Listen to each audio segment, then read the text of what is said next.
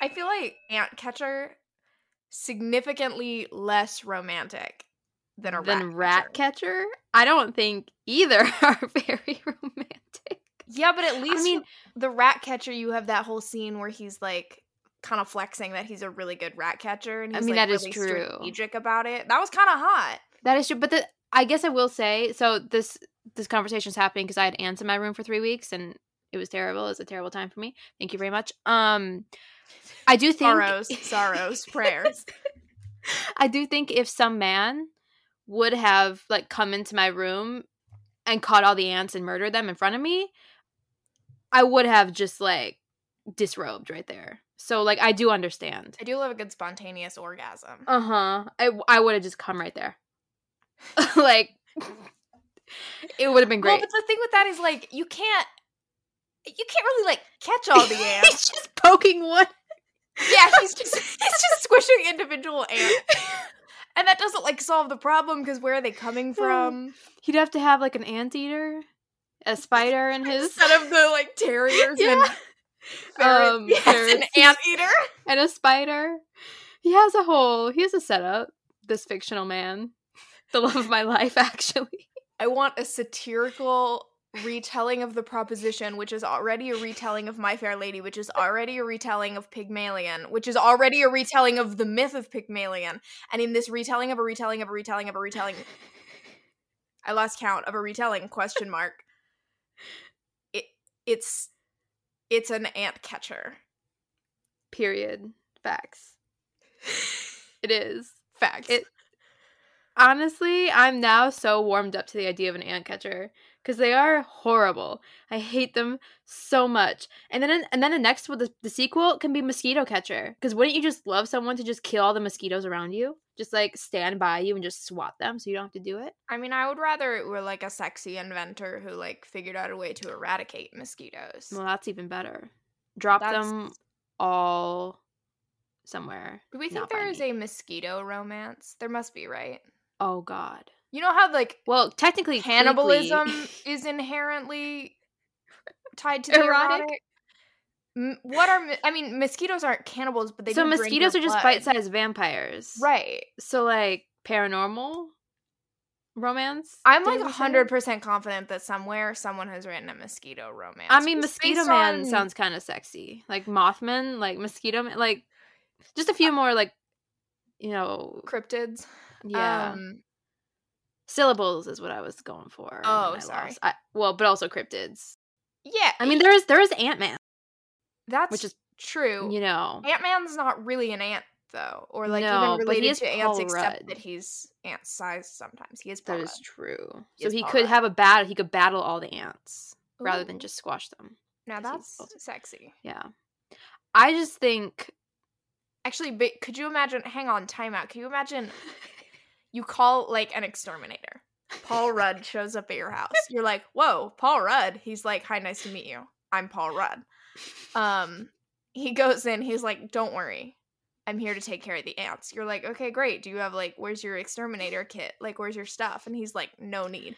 He, in front of your eyes, shrinks to the size of an ant. You're like, Paul Rudd? ? And then you watch as a tiny battle plays out in front of you. Sparta! like imagine a Marvel movie ultimate battle, like, you know, where it's like, whoa, like all close up and really intense, except then it zooms out.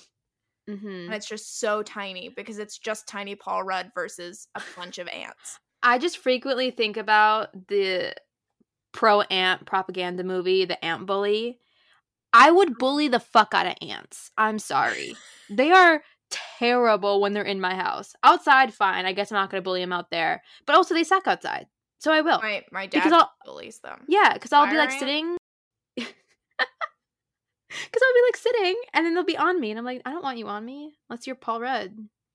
Like, so I mean, I just hate ants so much. Didn't think I would love a rat catcher so much. You've already read that one, The Ratcatcher's Daughter. Yeah, but The Ratcatcher's Daughter isn't actually about. Yeah, but you at least knew. Like, I guess I knew tangentially what a rat catcher was, but this is the first time I've actively like engaged the concept of a rat catcher. I mean, and engage we did. You don't really engage with the concept of a rat catcher and The Ratcatcher's Daughter either. For context, Yes. The Ratcatcher's Daughter is a novella by K.J. Charles. It's a Mhm. prequel to the... I can't remember. I think it's a duology of, like, there are these two, like, gangster guys in, like, the, I don't know, 20s, 30s, something like that. 1910s. I don't know. The point is they're, like, gangster guys. You know? The Don, if you will. It is a very short 4-chapter novella. It's, like, a short story. It's not even really a novella. With I believe a trans heroine. Although she's kind of gender non-conforming, we'll say.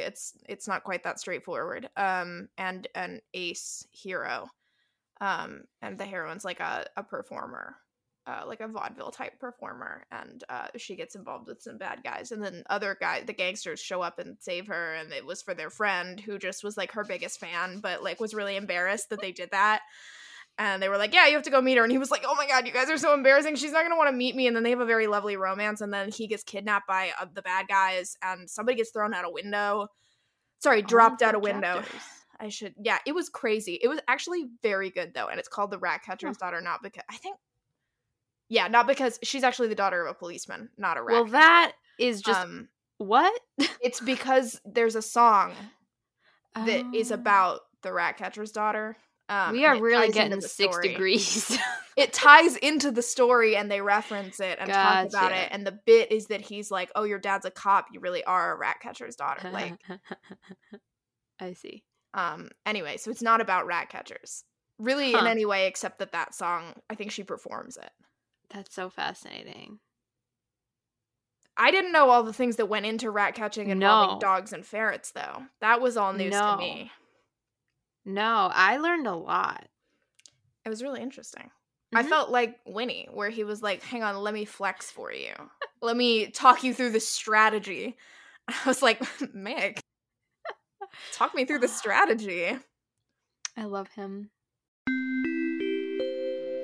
Welcome to Romance Your TBR. Before we get into any really spoilers. Yeah. Oh, also, the name of the book that we're talking about is The Proposition by Judith Iver. We have sometimes not said that, so we are. It's in the title. Well, sometimes it's not, because the title's going to be a lesson. It's within 6 degrees of the podcast. You can find it. Yeah. The Proposition by Judith Ivory. Welcome to Old School. Classes in session. With guest lecturer Judith Ivory. Not really, like, she's not here. Is Judith Ivory even alive? I don't know. I don't know. Not a clue. But she's from not the here. veil. From beyond the veil.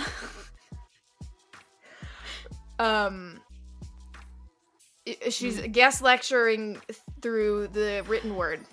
Or the spoken word in my case. I did the audiobook. You did. I read it, and then I listened to the sample, which was the great leg scene at the beginning, which I thought was hilarious. Yeah. Well, I really enjoyed the audiobook, specifically because of the dialectical thing. Yeah, I could see that. That was really, especially because I don't know who the narrator is, but the way he performs it, you can hear him changing the accent little by little as he goes through. Oh, that's fun. It, like, kind of slowly gets more refined, and then you can go back and forth when he switches between his, like, upper class and then the Cornwall / whatever his weird little medley of. Was there, like, East London in there? I don't know. It was a lot of things happening. I did see a review, actually, from KJ. I know. It was ripping this book apart, and I was like, "Well, that's with a couple funny. Of the points. The rest of them, not so much." I did to an extent, but I was also like, "Heart hands, no heart hands." There were a couple of things that I was like, "Yes." However, the main one was that I was very much on the same page with, like, disappointed that he was secretly a duke's son, because it did feel like it undermined the whole rest of the book. Also, to get to the heart of the matter, incest. I don't think it's not close enough. I went down some rabbit holes last night, okay? So the family tree that they put in this book, 5 people. So, like, to me, that's still only 5 people. And that's not a lot. Yeah, but aren't they already? So you got into the removed. It is. So it's a second cousin once removed. Yeah. Once you get into the removed. But for me, the point too far was the last names being the same. And I was like, that's just a little too close. Yeah, for but you could comfort. have like distant cousins and happen to have the same You last could, name. but I don't like it. I don't like it. And also, people on Quora staunchly defend marrying your first cousin, if you were curious. Well, that's a little too close. So there was a lot going on in the rabbit hole that I dug. Oh. They were like blood relatives, but then I was like, is a second cousin once removed a blood relative? And then Google's like, yes, but then they were like, only blood relatives is incest, but then that's like your mother or like your cousins, but then they're saying like nephew. And I'm like, I don't know. I just think that I just would prefer not. I mean, it wouldn't work today, but I also just didn't care. I cared enough to Google the exact phrase, is a second cousin once removed incestuous? I mean, are second cousins even incestuous? I thought only first cousin. Listen, I Well, would not that's the marry a second thing. cousin There's either, a but, whole like, debate that makes sense. on it, like what is a blood relative, because they technically share you, like what constitutes. Sure. It's a whole thing. I think right now it's really hard to like conceptualize even the first cousin thing, because I was raised so closely with my cousins that would be funky. Well, I think first cousins are still incest. But people are saying it's not. Like, it's legal in like 20-some states. That doesn't mean jack shit. I don't trust 20-some states. I don't trust most states. It was just so interesting to see people being like, no, your first cousin isn't incest. Like, so many people. And I was like, is it really? I feel like even if legally it's not, guess what it is? Yeah, well, that's where I ended up. Argument for second cousin and beyond not. Yeah, and my lesson, because he's like removed and whatever. The lesson that I learned was second cousins once removed are fair game? ? And I truly learned the lesson that I took. I truly learned that lesson because I had to Google it, and technically, they're fair game for many people on the internet. Let's back up, shall we? Now that we've tackled the end, I was just going to say KJ Charles in the review had a lot to say about like the dialect is all wrong and doesn't sound like anybody from Cornwall they've ever met, which I think KJ Charles uses she, her. It doesn't sound like anybody from Cornwall that she's ever met, to which I would say the whole point is that he doesn't sound like he's got a bunch of things. He's not supposed to sound like he's from Cornwall. Like, that's why his accent is so unique. So whatever. And then also like about how writing without using the like specific phonetic language doesn't work. And I'm like, it's a romance novel. and it worked. Like, it did what it needed to do for me, at least. I wanted with no. I mean, I guess like if you have experience with that stuff, it could be annoying. Linguistics professor. Yeah. All right. Yeah. However, can you hear the clock chiming? Huh? There's a clock in here, I think. I heard like a chime or something. Nope, there's a clock over there. I'm in my father's office because the air conditioner upstairs / my room is out of commission. It's fine. It's only 100 degrees during the day. That's disgusting. It's fine. The air conditioner downstairs works. So we're down here and there's a clock chiming. I don't know how he lives like this. That would drive me insane. Anyway, so she was talking about that, and then I didn't care about that. I liked how the narrator did it. Yeah, and I thought reading it worked too, because like, I mean, because it was like spelled like when it was bloody, like how you'd pronounce bloody, it was like BLEU or EWDY, so like bloody. Like I don't know how the guy, like, I don't care about pronunciations. I'm not reading this book to know how to pronounce things like he was pronouncing them. Yeah, so, I like, think it would have driven me crazy trying to read the physical copy. Because I already even Scottish and stuff, I'm like, I need to hear something. Well, it was way better than Scottish, because like it would do in italics. It would like italicize how he said it, so like you would get to read, like it's bloody, like normal, right? And then it would be like italicized blue. No, but like, I'm saying like it would bother me not knowing how to hear that in my head. I would need to. I see. I like to be able to hear it. I see. Yeah, for me, when I read like the Scottish, like Lindsay Sands is the most recent one in her like Highlander series. It was a great book, but it took me so long to read because I just could not, like, it was so, there were so many like hyphens and stuff that it just took so long. So that didn't happen here. But yeah, I could see where I just didn't. Yeah, that doesn't really bother me. I'm the opposite. Yeah, I just didn't care about knowing how to pronounce things. See, that was So part either of the way. charm for me, was hearing the Mhm. narrative. Like, he would do all the little, like, lovey, which he would always do, even once he had his accent, which was fun and charming. Mhm. Anyway, back to the beginning. The proposition. The by Judith beginning is some other beginning's end. Ivory. My accent coming out. Judith Ivory. Ivory. Speaking of accents. Ivory. Oh yeah, don't you know? Up in here in We're Minnesota. doing Irish. Oh my god. No, I only do Minnesota because that I feel like I won't embarrass myself, but any other accent will be embarrassing. I mean, to me. The Minnesota accent is inherently embarrassing. It is. So like I've embraced that. But like I know how to do it. Like, oh yeah, get the tapioca on your front porch, don't you know? Wow. Yeah. Wow. And the thing is, like, I can definitely hear it in my O's and like some words that I say. Can't for the life of me understand bagel, how I say that wrong. I don't lived on know both how coasts. You possibly could not hear the difference. I truly cannot. So like part of that is maybe why I just don't care about pronunciations in these books, because I don't. But I've lived on both coasts now, and everyone does a little chuckle. Yeah, because whenever it's I say bagel. wrong. And I just don't understand that. I don't know what I'm doing. They'll be like bagel, and I'm like bagel. They'll be like bagel. No, what they're saying is bagel. Like, say it as if it was B-A-Y. Bagel. Bagel. That was right. But bagel. No, but bagel. You're saying bagel. Bagel. But that is right. No, it's not. It's bagel, not bagel. Your mouth should be more closed. I just don't agree. Where is Winnie?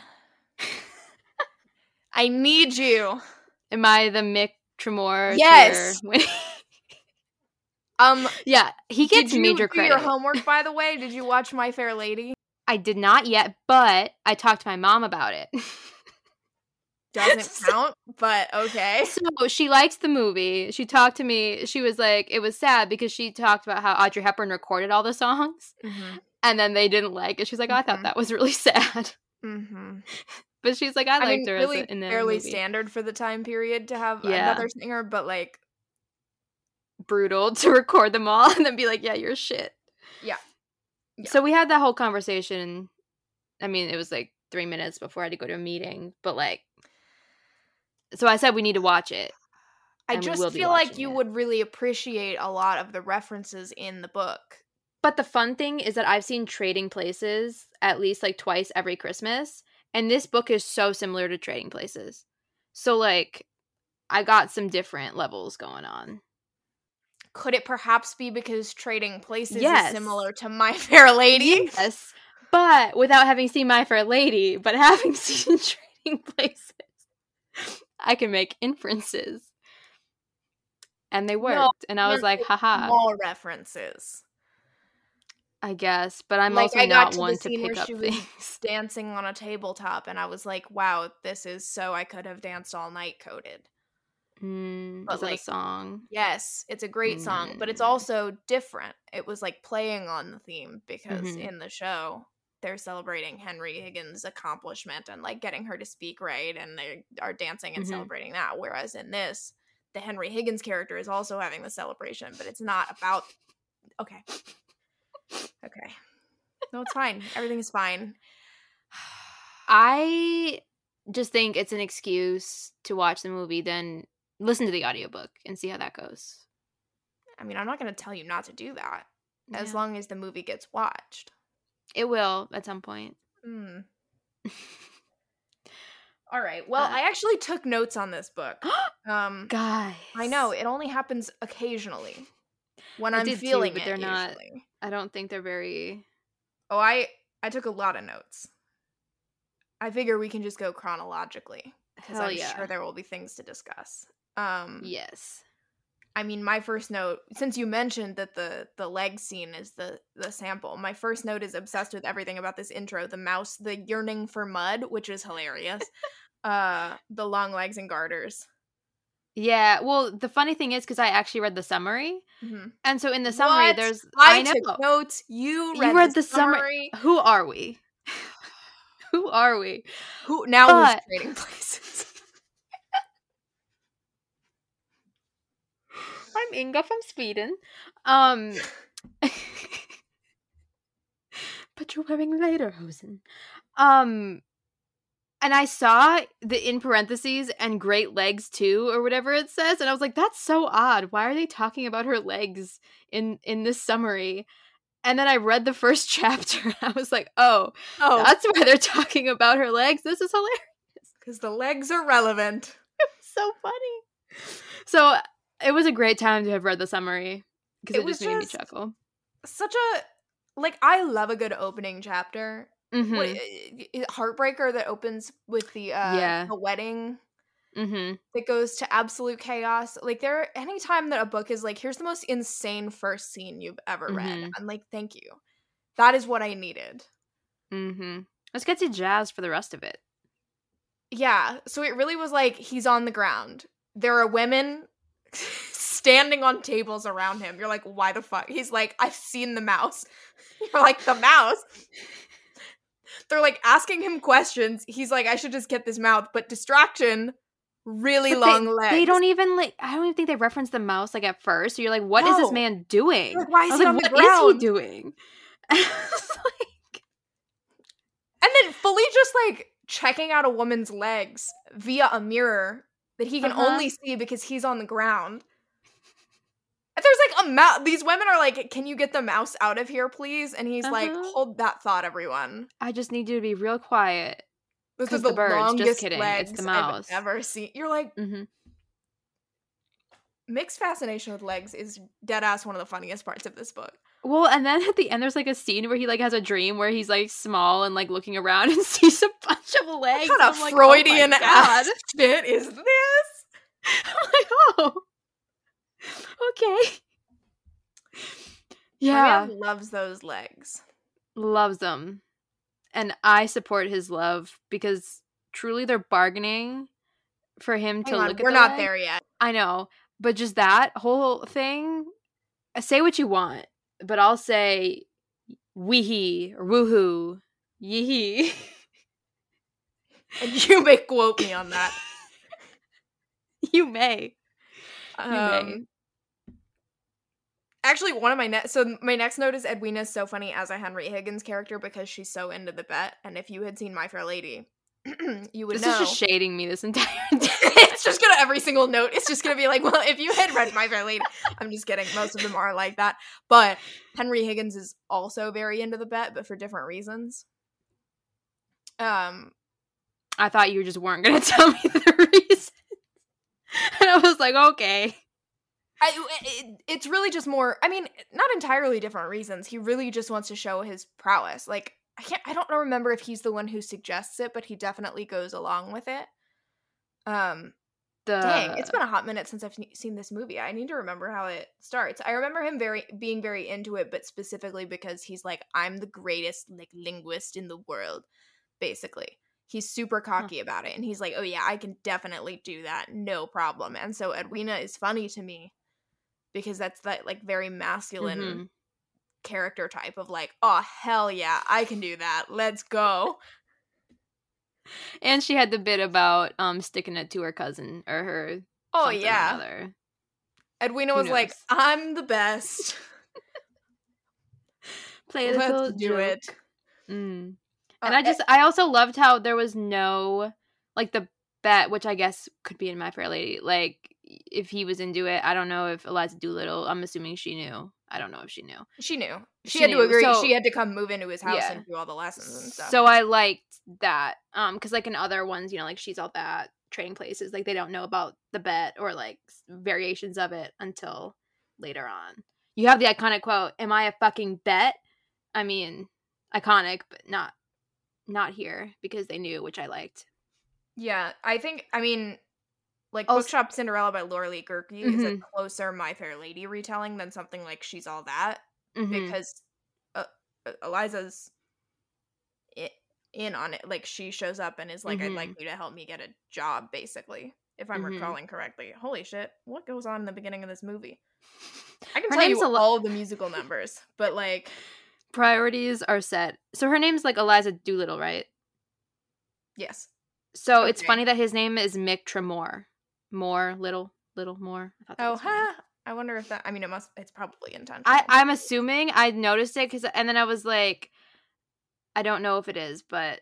Oh, you know what? She asks for lessons. I was thinking she had just asked for, okay. So Higgins' friend shows up and Higgins boasts to him. They see her as a flower girl selling flowers and she wants to own a flower shop, but she's got a really thick Cockney accent and that means she's essentially never going to be able to do that. And Higgins is like flexing and he boasts to everyone in a song that he could even teach her to speak so well that he could pass her off as a duchess. And she shows up at his house the next day and is like, "Did you mean what you said? So teach me." And they're like, bet. Nice. And his friend is like, "I'll pay for it if you..." No, yeah, he says he'll pay for it if Higgins can do it. Okay. But like, okay, so the bath scene is an explicit reference to My Fair Lady. But instead of like fun. Mick just shoving the guy in the bath, icon, legend, Eliza just fucking howls. She loses her goddamn mind. And she has this really awful, moving the microphone away from myself, because she repeatedly, when she's upset, she'll do this like type scream, and it's the like like worst kind of caterwauling, and she does that all through them trying to force her into a bathtub. It is a nightmare, truly. And so I appreciate that Mick at least didn't do that. I appreciate him bodying the guy just right in there. He's like, "You're not undressing me." He didn't body him. He picked him up and fully dunked him. And just left him there. And then he leaves, which was dramatic. And then he comes back. Yeah, like 2 minutes later. I was like, oh. It was very charming. He really came back and was like, "I'm really sorry about that." Oh, wait. We've skipped ahead. Oh, no. Back into my notes. I have the quote, "That's a lot of woman lengthwise speaking," with just "bye, he's so funny," because bye, he's so funny. It was a lot of woman lengthwise. Lengthwise speaking. And then his dreams are just for money and legs. Yeah. That's like all of his aspirations. He's like, "I would like to have a lot of money and some very long legs." I just love the commitment to legs. That's all he wants. I just want to talk to Judith. She was like, she had to have been legs. I can just see her being like, "I'm going to create an environment so full of legs." And she did. She really did. And she specifically gave him that thing at the end. Legs all around me. Then we get to, I noted the bath and Eliza versus Mick. Iconic. Oh, the fight about the mustache. One of my favorite quotes. "The mustache stay where it be, on the lip." The mustache. The mustache stay where it be, on the lip. I love my lips. She had a beard, and it felt weird. Oh, dear. Silly songs with Larry. No. 6 degrees. 3 degrees of VeggieTales, really. We gotta cut that ratio in half. The mustache. We talked, and I think we cut it, or it wasn't even recorded. I don't know. We're both not mustache people, unless it's like a Beverly Jenkins hero. Yep. Because they fuck. They're great. Indigo. I mean, they're true. Hot. That man. One thing about a Beverly Jenkins hero, he may have a mustache, but he sure can fuck. So hot. So like, I was pro getting rid of the mustache, but then I felt bad about it because he loves his mustache so much. So did Winnie. I know, but then I was like, but also no mustache. But also no mustache. I did like at the very end when she was like, "Okay, it you can worked grow out." It back. But I like that we at least got rid of it for the time being. I agree. I think I just don't. It takes he is a special man. It takes a special man to wear a mustache. And maybe I just need to get to know him a little bit before he whips that out. You know? Mm-hmm. So. It was so, well, I guess we'll get there in a second, actually. The scene where he's like, the next day, he's going to shave, and he's like, Phantom. he has that whole internal battle of like, I can grow my mustache big, and then he shaves it anyway, because he's like, for Winnie. Real. Ugh. It just... Speaking of it things was so funny. that man did, singing in the garden. Mm-hmm. And, like, singing back to her. Yep. And she was so embarrassed, and he was like, why stop? Keep sing. He said, I sing. You sing? Gave you a cookie. We sing. Got me a cookie. Gave you a cookie. Got your cookie, man. Give me a cookie. Got your cookie. He said, I'm in my Phantom of the Opera era. He did. Sing for me. Sing to me, Paolo. Ooh, he also said that. A different era, but just as iconic and life-changing. I don't know if I would put those on the same level, but... Yeah, you're right. Lizzie McGuire tops. I figured you were going to say something like that, but... I don't... You opened my triple word in Scrabble. You gave it to me. You gave me that, so thank you. You're welcome. I just weep. That's all. That was my note is singing in the garden, and then the like sobbing emoji. That's the whole note. Just so much of this book was just me going, "Aww." Facts. And it was cute. Really. My next note, the mustache versus legs agreement. And then I interrupted my own note to say 15 minutes. That is a lot of minutes. That's so I mean, they settled on 10, but even that, I was like, and then it was 5, like broken up into the 5 sure, and the 5. But even just for the and 5 minutes.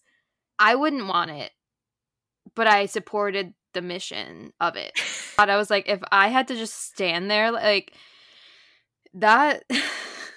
I understand why Winnie and I are not on the same page about this. I would rather he touch me for 5 minutes. Yeah. Then just standing there is just too much pressure. Look at me. And I mean, she felt it. Yeah. She almost passed out at the end, and I was like, relatable. Also, the drama of, or like, I guess the dramatic irony of us knowing that she was the pair of legs.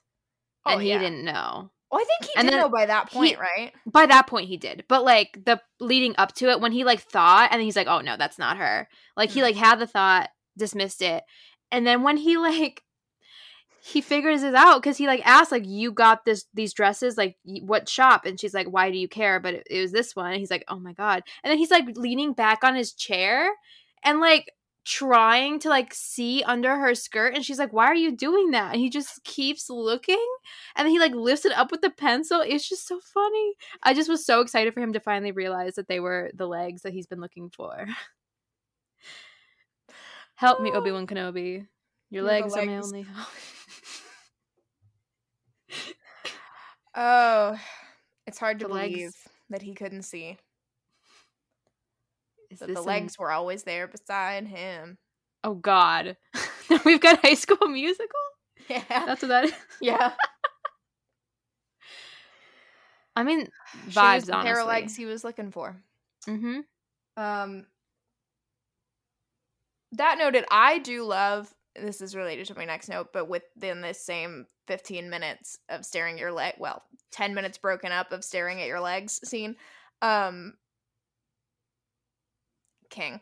Has to dramatically pause, look into the distance, count to 10. That was King. I was like laying in bed listening to this audiobook, and I opened my eyes and my mouth, like jaw dropped, literally, because for real, Judith Ivory was like, I'm gonna write the most insane proposition. Mm-hmm. A proposition no one in their right mind would make, and yet here we are. I just said, we're gonna make history. And then she did. This wasn't the point that I was coming to. The point that I was coming to was that I love, in a romance novel, when the heroine, or yeah, it's pretty much always the heroine because men traditionally have more power. Mm-hmm. Figures out that she, like, her seduction skills or whatever, like, just by nature of existing, she has power over him. These legs? Yeah. And she quite literally, like, has the thought that she had power over him because of Mm-hmm. how badly he wanted to stare at her legs.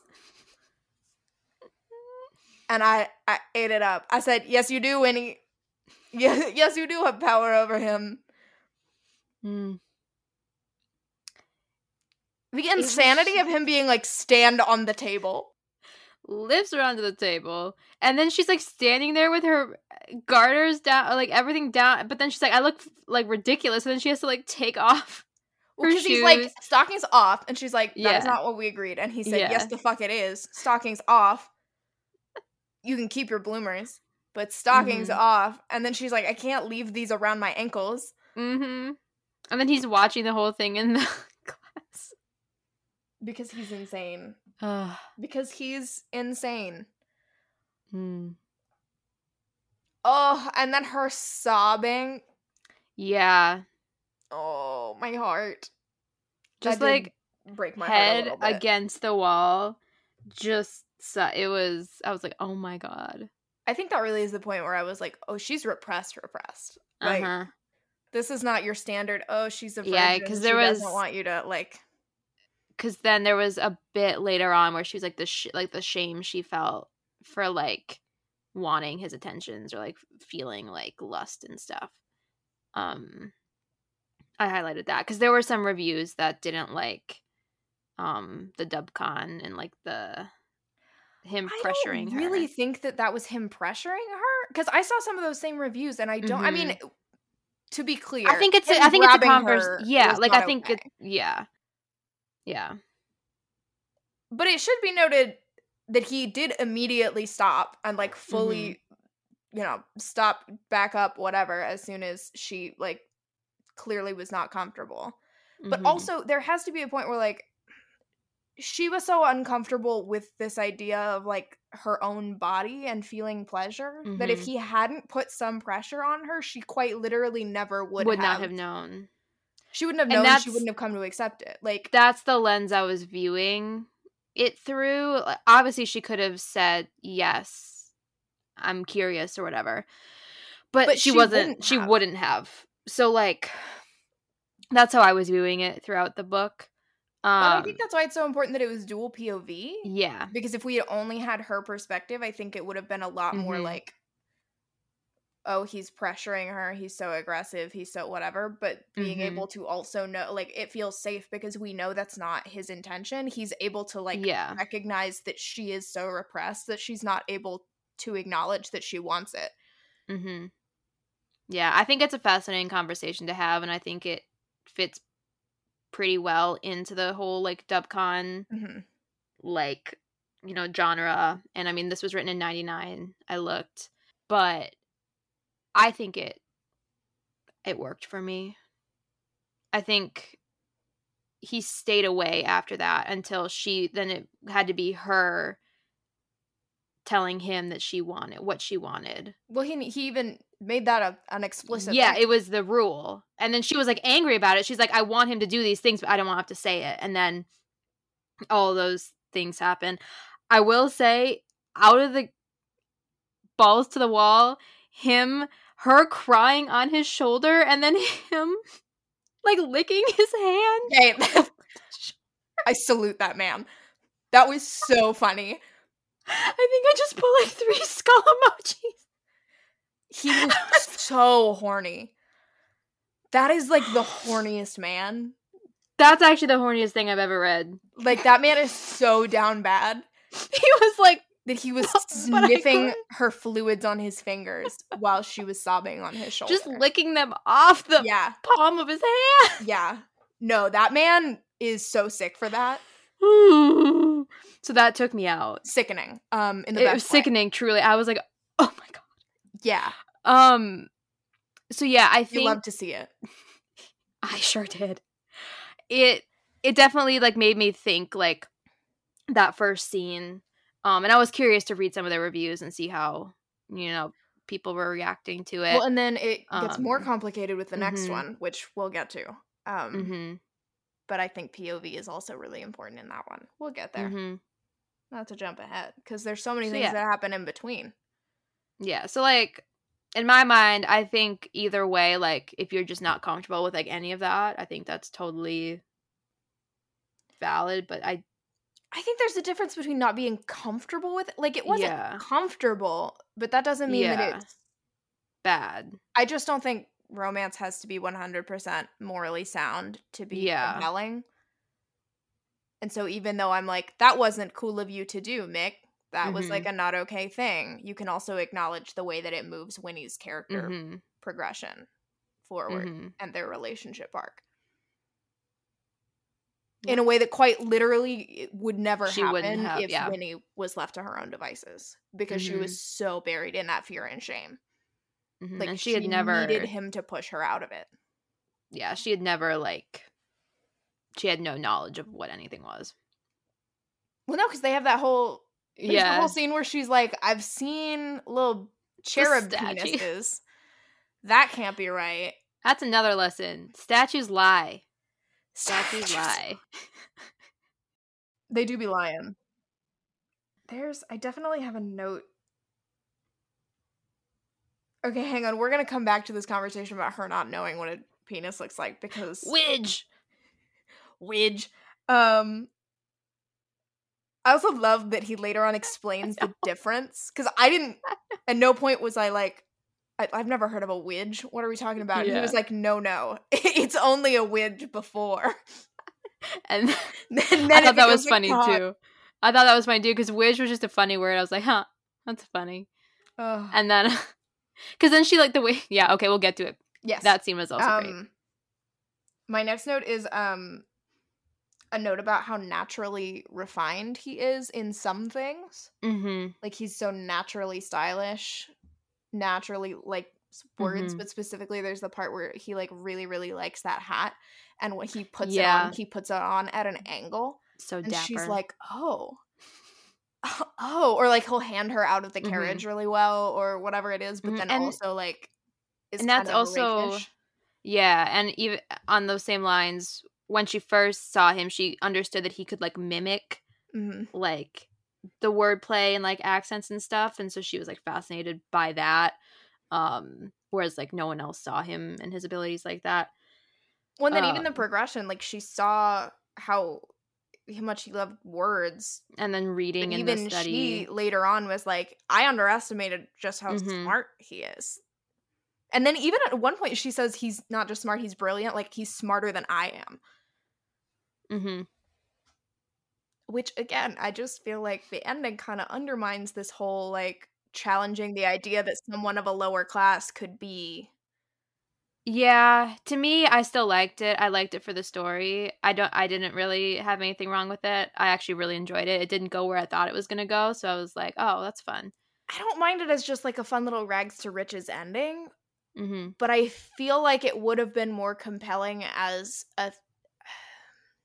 not a moral, but, like, an exploration of this idea that the prejudice of, like, a more refined accent Mhm. and a better educated person is not inherently smarter or better Yeah. than somebody of a lower class. And I mean, you can still argue like he was raised as a lower class Mhm. person, but then it still kind of... it gets into that, like, oh, well, blood will out, right? Like, he's smart, but it's because he's an aristocrat. And it's like, I wanted him to just be a rat catcher who was really brilliant, but Yeah. it's fine. I do like that we got the happy ending out of it, and she got her, like, ancestral home back and everything.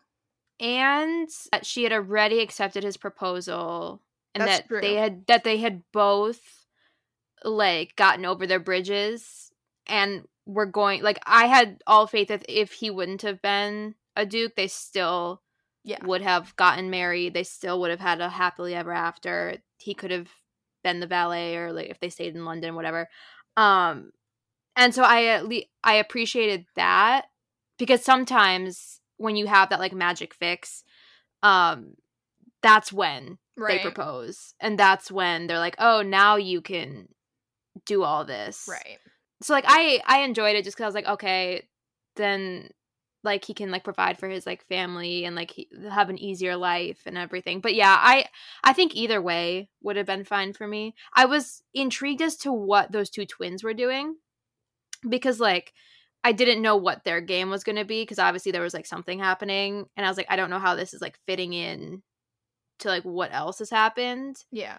And then also whenever a Lindbergh baby-esque situation happens in a book, I do eat it up every time. It's only happened in 3 books, but all 3 times Lindbergh baby.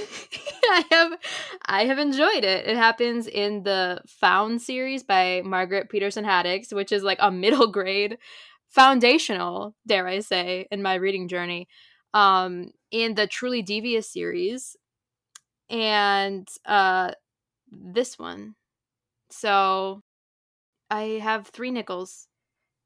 And that's 15 cents. I So. wish we could have gotten a little bit more of like. To be clear, I gave this book 4 stars. Like the ending was the only thing that really kind of bugged me, and it was only enough to knock it off like 1 star. Like, and that's funny because that bumped it up a star for me. Because I was like, well, because I gave it like 4.5, so I was like, either way, like it could be 4, it could be 5. Because I found like some of the stuff in the middle, I think I was just like tired, and like because I didn't listen to the audiobook, and so it was like a pretty like chunky like book, and so I was like kind of not wanting my eyes to focus. But it wasn't what I was reading, it was just that I had to be reading. Because like what I was reading was good information and like I thought all of it was good. The curse of assigned reading. The minute I have to read something, I'm like, ugh. Even though I'm the one who made myself read it. Well, it's funny because like it lost me just a smidge there, but then I was up to like 5 a.m. reading it. One, because I had to finish it because I had to work, so I didn't have time to read it, so I needed to finish it before we recorded. But also, I just didn't want to stop, so like that bumped it up because I was like compelled, especially through the 3rd act, because I just did not know how it was going to go. And then you kind of like you're like, was he not the grandson? Like, was he? Do I like? I mean, they didn't really redeem the grandfather person cousin thing. Great grandfather. One of my next notes, not quite the next one, but one of the next one is Xavier. It's on site. Yeah. And also a note on how historical romance is one of the subgenres best equipped to look at the effect of patriarchy on women's lives. To paraphrase something that I've talked about with Sanj quite a bit, and I'm sure she's posted on social media. That really shapes the way I read a lot of historical romance, and I do think that this one is a really good example of that, where like, yes, she's an upper class lady, yes, she's very privileged in X, Y, and Z. However, there's really no protection once her parents are out of the way for this elderly relative who has inherited literally everything that should have gone to her to be like, fuck you.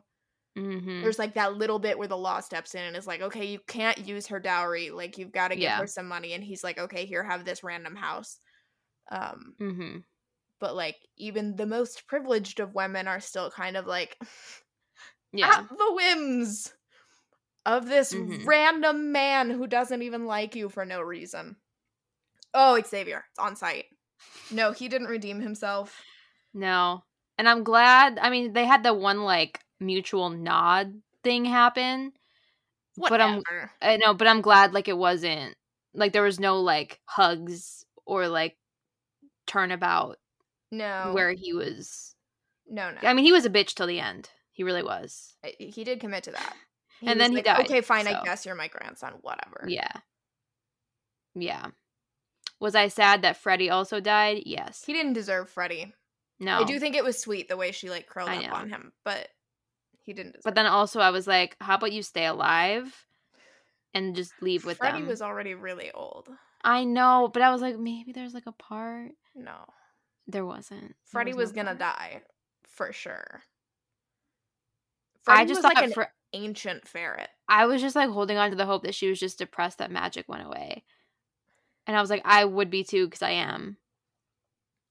But no. But she at least got to eat well. She did. It was like, aw, a Mm-hmm. really elderly ferret is going to pass on peacefully after eating her body weight in like caviar and goose And liver and liver. stuff. Love that for her. Okay, we have to back up because we've skipped to the end, Uh-oh. and I have more notes from the in between. Multiple of these notes are just about things that made me cry. One of which was him laying on the floor while she read to him with his hat that he loves so much Yep. on his face until he falls asleep. Again, I guess, I mean, I've said this, I think, in the past few. It's just good writing when it's that cinematic because, like, you could just see. I literally have the note that this whole book feels cinematic. Yeah, like, all of it is just, like, you can see it all happening. You can see him on the ground looking at the light. Like, you just know. And I think it just is a really good writer when that happens because I'm obviously, like, you read or some, I don't know what happens in other people's heads. Like, I don't see things in my head, but, like, I know what, but it was just so well described without being flowery or, Yeah, I like, didn't even notice her verbose. describing things. It was just so well done. Right. Like it all just kind of blended Yeah. into it. It wasn't like, And it created the scene so well. yeah. No, the entire time I Mhm. have multiple times where I was like, this, I can see it. This is very like it would make a really good movie, which is not a lot of romances. And I think about that with really well-paced books Mm. because, like, there are some where you're like, this would make a good movie, but not a book because a movie you watch for an hour and a half, but a book you have to be in it for, like, 6 to 8 hours or whatever. Mm-hmm. But this is one where I want to see everything Mm-hmm. on the screen. Well, and she managed to. Something I'm really picky about is like books that take place over a period of Yeah. time where, because it's such a long period of time and you don't get to see every interaction, it feels sometimes like you're skipping milestones where it's like, I didn't get Mhm. to see their relationship evolve. You're just telling me that in the past Mhm. X number of weeks, like, and now they've talked and they've fallen Yeah. in love. And I'm like, but that's the part that I wanted to see. I think she did Mhm. a really good job of showing us enough milestones where, like, here is this Yeah. conversation. And even if it's not I mean, everything obviously moves the relationship arc Mhm. along, but even if it's not a, like, huge moment between them, it's like, oh, and then they had this nice lovely little conversation and she told him Mhm. about her childhood. And or even there's a scene where I think it's after they go out dancing where she's just like continuing to talk to him and he's not even paying attention to what she's saying most of the time, but he's just Mhm. so like enamored and like wants her to keep talking. Mm. And Yeah, it's so we good. haven't gotten to that their Yeah, night I on the know, town we'll scene. come back. Yeah, one of my notes was like the romance was spread out. It like Mm-hmm. it took the entire book to feel them falling in love. Like, you felt them falling in love throughout the Yeah. entire book. Like, nothing felt like it shouldn't be there. Like, Mm-hmm. and again, like, I was kind of like tired, but I don't think that was the book's fault. That was just me being tired. And so again, like, I think any of those issues I have would be resolved with the audiobook and, like, knowing everything. Because I couldn't be angry at it because I'm like, okay, well, everything that I read was needed. Like, I Yeah. needed to know everything. And also, I wouldn't have wanted their relationship to start any sooner Mm-hmm. than it did. I'm impatient, yes, but, like, No, but I it's like, wouldn't have bought yes. it. Like, it would have felt too easy. Where the end felt a little easy, which I agree it was easy.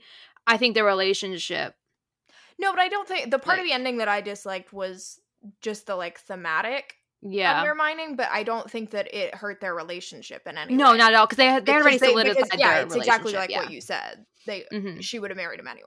Yeah. And was going to. That was the plan. She Mhm. agreed. And he And I was we'll get there. I was excited to see how they were gonna finesse their situation, but then I mean, I think the it would have been dictum. exactly they would have gone Mhm. and he would have been a valid and I was just it would excited to have see been a that little little slice of plotted. life of Sure. them just, like, being cute, because you don't see a lot of, like, I mean, she's not working class, but, I mean, she was technically kind of working. You just don't see a lot of, like, two working class, like, couples or whatever. I mean, again, she's not, but where they're both just kind of, like, living within their means and one doesn't have, like, a huge windfall and there's no, like, Right. all of that. But I'm also happy that it didn't go into like I can't marry you because I'm just a rat catcher. Like Yeah, that would have too been long. Like annoying. it I would mean, it have. did feel like a very natural slow Mm-hmm. burn in that, like, I mean, Mm-hmm. like you said, you wouldn't have wanted it to move any faster. Like, there were some things that happened early, like sexual tension was a little bit Yeah. faster burning, but even so, it really Mm-hmm. went at its own pace. This is only tangentially related to what you were talking about, but it made me think of the like seeing what their life would have looked like afterward. And I Mm-hmm. do think she did something that I've noticed other writers do, and but only sometimes, and I Mm-hmm. really like it when they do, which is include enough, like, even if you don't have a super long epilogue, you can imagine very specifically what their life is going to be like after the end of Yeah. the book, because they've included enough of it in the like, so him falling asleep with her reading and like asking all the Mm-hmm. questions and doing all of this, or like him dancing in the kitchen with the cook, and then like the Mm-hmm. dancing lessons where they just for hours and hours were dancing around and he would be the one like humming the music. And there were enough of Mm-hmm. the moments like that where I was like, that's how they're going to be. Mm-hmm. And it doesn't happen in every book, but I really like it when it does, because then it doesn't feel like you get shorted when they don't admit that they're in love until the very end, and then you're like, okay, but what now? I didn't get to see them Mm-hmm. happy. Like, you got to see what they looked like happy together Mm-hmm. throughout the entire book. And it That's a was good so point. charming. Like There's him laying on the floor with his hat that he's obsessed with on his face. I'm fine. There's Stacy Reed, um, her Wicked Marquess, I think. A lot of the book is just him sneaking into her room and them like playing like chess or like checker, like just games, like because she's like pleading a headache every night, so she's not going to balls, and he's just like sneaking into her room and just like talking to her and having conversations. And I loved it. Like people are like, they didn't do anything, and I'm like, they didn't have to. Like it was just such a lovely time to just see them fall in love. So sometimes when I do love a good angsty time and like external stuff, I do also just love when they're like in the same room just doing the thing. I'm much more picky about a book that doesn't also have either like emotional turmoil, or Mm-hmm. it also has an external plot. I mean, that one also Usually you had a can't have whacked both. external plot too. Sure. But yeah. I'm usually much more like, I prefer a bit of emotional angst to Mm-hmm. that, but I think it's only because it's so hard to write Yeah. well, because I really do Mm-hmm. love like a like The Duke Who Didn't by Courtney Milan is my go-to of like, Ugh. there's a little bit of an external plot, but Yeah. 90% of this book is just, it's like it takes place over the course of 2 days. Mm-hmm. So you Which really is do nutty. spend the entirety of those 2 days with just like Jeremy following her around, trying to talk her into realizing that Mm-hmm. he's in love with her. We need to do that as an episode. Maybe we should do that for next week. Oh, I cannot reread it by next week. You could though. No, I could not. I what are we genuinely doing could for not. next week? We haven't gotten there yet. Don't worry about it. We'll get there, okay? Relax. Back to my notes. My next one is the quote, "Did a widge wear a mustache?" I highlighted that one too. Because that is one of the funniest sentences in that book. She's like, is there hair? Did a widge wear a mustache? And that was also cinematic, because I sure did picture a little penis with a little mustache. Did a widge wear a mustache? That's the to be or not to be of the modern era. Did a witch wear a mustache? I mean, the ultimate philosophical question. She did get the answer later. God, what a charming... I mean, I do love a dual POV where, like, each POV... Like, you can tell the difference in the writing style, even though it's not first person, but, like, you can tell the different ways that they think. He had so much more... Oh, yeah. Yeah, like, conversation. Colorful. Yeah. Yeah. And hers was, like, you could feel her spiraling a lot of the time. And that was one of the things. But, like, that was just such a Winnie specific way to conceptualize, instead of being like, does he also have hair? It's, did a widge wear a mustache? So specific. Oh, It's also like a very pleasing sentence. Yeah. The structure of it. Did a witch wear a mustache? It sounds like a nursery rhyme or something. It's the It sounds to be, like not give a to mouse be. a cookie. Yeah.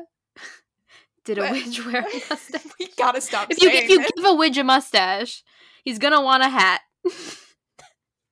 And if you give him a hat, Stop. he's gonna want a cane. Enough. The witch wears a mustache, but Mick does not. The lesson is, if you give a witch a mustache. No, it's not. I have a lesson that isn't related to witches. Or At least incest? not directly. Or incest. We'll get there. That's impressive. Yeah, well, just like the witch. Let's see. My next note is just OMG the elderly ferret. It just made me emotional that he was like, I love Freddie so much and I'm gonna take care of her, and called her little And cuff. that he was such, like, he just brought it to the ball. Yeah, and was my, just my like ovaries, they sure bringing. did do a little jig. They were microwaved. A little bit. He was like, not tonight, duck. And I was like, oh, not tonight, duck. Oh, Mick. What the hell? Why would you do that to me? What the hell? Talk to What do you mean? What do you mean? No, but what do you mean? Yeah, no, I am Jennifer Lawrence. I mean, that was me in that scene. That was also me in the scene where he was like, no, I sold all of my animals to buy you a dress. And I was like, that made me slightly angry. I was like, Magic, get your butt back here right now. But then I was like, but Magic has a girlfriend and he's with the girlfriend. It were a lot of conflicting feelings in my body. I think he made a valid point where he was like, he didn't sell them to buy the dress. Yeah. And it was very much out of a place of like, they weren't getting the exercise they needed. They weren't getting to do the things that they were bred to do. So, like, and he sold it to someone he trusts who had the dog that Magic loved. Like, I understood it. Right. My heart was a little sad. Sure. But my brain was like, okay, yeah, I get it. And they got the puppy. So, like, it all worked out. I'm so happy that they brought the Magic back up, because so many times an author will, like, reference something and then they just won't talk. Because I was like, at the point where she was like, where the fuck is this dog? I was also like, where's this dog? I was like, like, they haven't, like, the animal, like, what, that's weird. And I was like, it was all intentional, which made me smile. So I was really happy that we got to see Freddie, or no, rip Freddie, rest in peace, Angel. I was you little angel ferret, you. I was just happy that we got to see Magic at the end, and they got to be reunited, and that it was all. It's true. All good. Okay, this I feel like we could discuss. I have a note about the moment where, I think it's where she walks in on him reading, and finds that he's been doing what my dad always told me to do, and which I never did, writing down words you don't know and then looking them up and then going back to read them in context so he could learn the new words. And that's specifically the moment where she has the thought of like, he's not just smart, he's brilliant, and he's smarter than me. And I had a lot of feelings about it because my favorite, like, I don't know how to explain this, but I love banter in romance novels because I think that that's one of the best ways to show that two characters are intellectually on the same wavelength, is to have them like have a natural sense of banter that they don't have with the people around them. And so I think having them, even though they're so different and like there are all these things they don't have in common, they're from two very completely different worlds, but to have them on the same wavelength intellectually, where she's like, not only is he smart, he's actually smarter than me, and has all of this like love of language. It was like kind of genius to me to have it be like not just lust. They're not just like physically attracted to each other. There is an intellectual connection where no one else in this book is on the same level as these two people. Well, and that's what the middle of the book did. Yes. Because you had the beginning with her breaking down and crying, and there was that very lust-filled scene. And then the entire middle of the book was them just getting on the same page and like the same like wavelengths. Right. And like Because it just was like seeing a that. language barrier initially, Mhm. essentially, where she could not see past the accent. Well, she did a Mhm. little bit, but not to the extent that she needed Mhm. to. And I think he couldn't see past the less necessarily. Like, he knew how Yeah. smart she was, but he wasn't thinking in terms of like, oh, this is someone that I would like to talk to all the time. Mhm. And she explicitly like said something about the accent. I can't remember. I think she like explicitly like says what you were just saying, but like in the book, but I can't remember what it was. Yeah, I mean, she has multiple times where she has to Mhm. reevaluate what she initially thought about him Yeah. and be like, oh, I am prejudiced. Even though she is less prejudiced than everyone else in terms of like, Mhm. she can understand his accent. It was part of that was when she had to make him move downstairs. Oof, that was rough.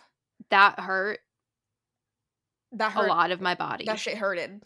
It hurted. Oh, it hurted.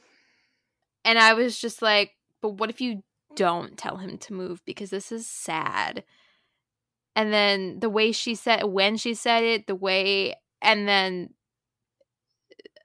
And just knowing how like excited he was about I like this know. big lovely room. And he takes the one the farthest away. And he was just he was like, I'm gonna show her how good of a rat catcher I am. And she was like, oh shit, there's like he's a Mhm. businessman. He keeps these ledgers. Like, it's all this strategy. Like, there's so much Yeah. more to this than I had given him credit for. He's not just a rat catcher. Like, this is a Mhm. profession. And then was like, also move downstairs. And then he was just like, "What?" And then cuz it just had so many implications. The implications. The the Imagine the implications implications. implicated. Like That was a Team Star Kid reference, if anybody knows what I'm talking about. I am not your anybody. I know you don't, but if anyone did recognize it. Hello to you. Anybody? There cuz like you had the fact that she's like not recognizing him as like a man and that everyone was like seeing that happen and then they were like it's not proper, but then also like his class like the class differences like in his head and like how like women of the upper class like saw him and I was like, oh my god, it hurt. I really do enjoy. There's a I think it's it's a Sarah McLean. It's when a Scott ties the knot, and he inherits. I don't know if he's a duke or an earl or what. But it's a oh my god, Ward. Ward, like, guardian romance. I mean, he doesn't know her, and they're very close in age, and he's like the 20th duke or whatever it is to inherit this ward or something. But part of his emotional baggage is the fact that he also is mixed. What does he say? Yearning for the mud. He has that Yeah. experience of women essentially being like, oh, this big hot Scottish brute, like, throw me around, sleep with me, but then are very disdainful about it and like look down on him, and he like really ingrained that into his self-perception. And so that's a big part of his emotional arc, is recognizing that he's not like essentially a slab of meat that women just want to get dirty with, and is actually like deserving of love and respect.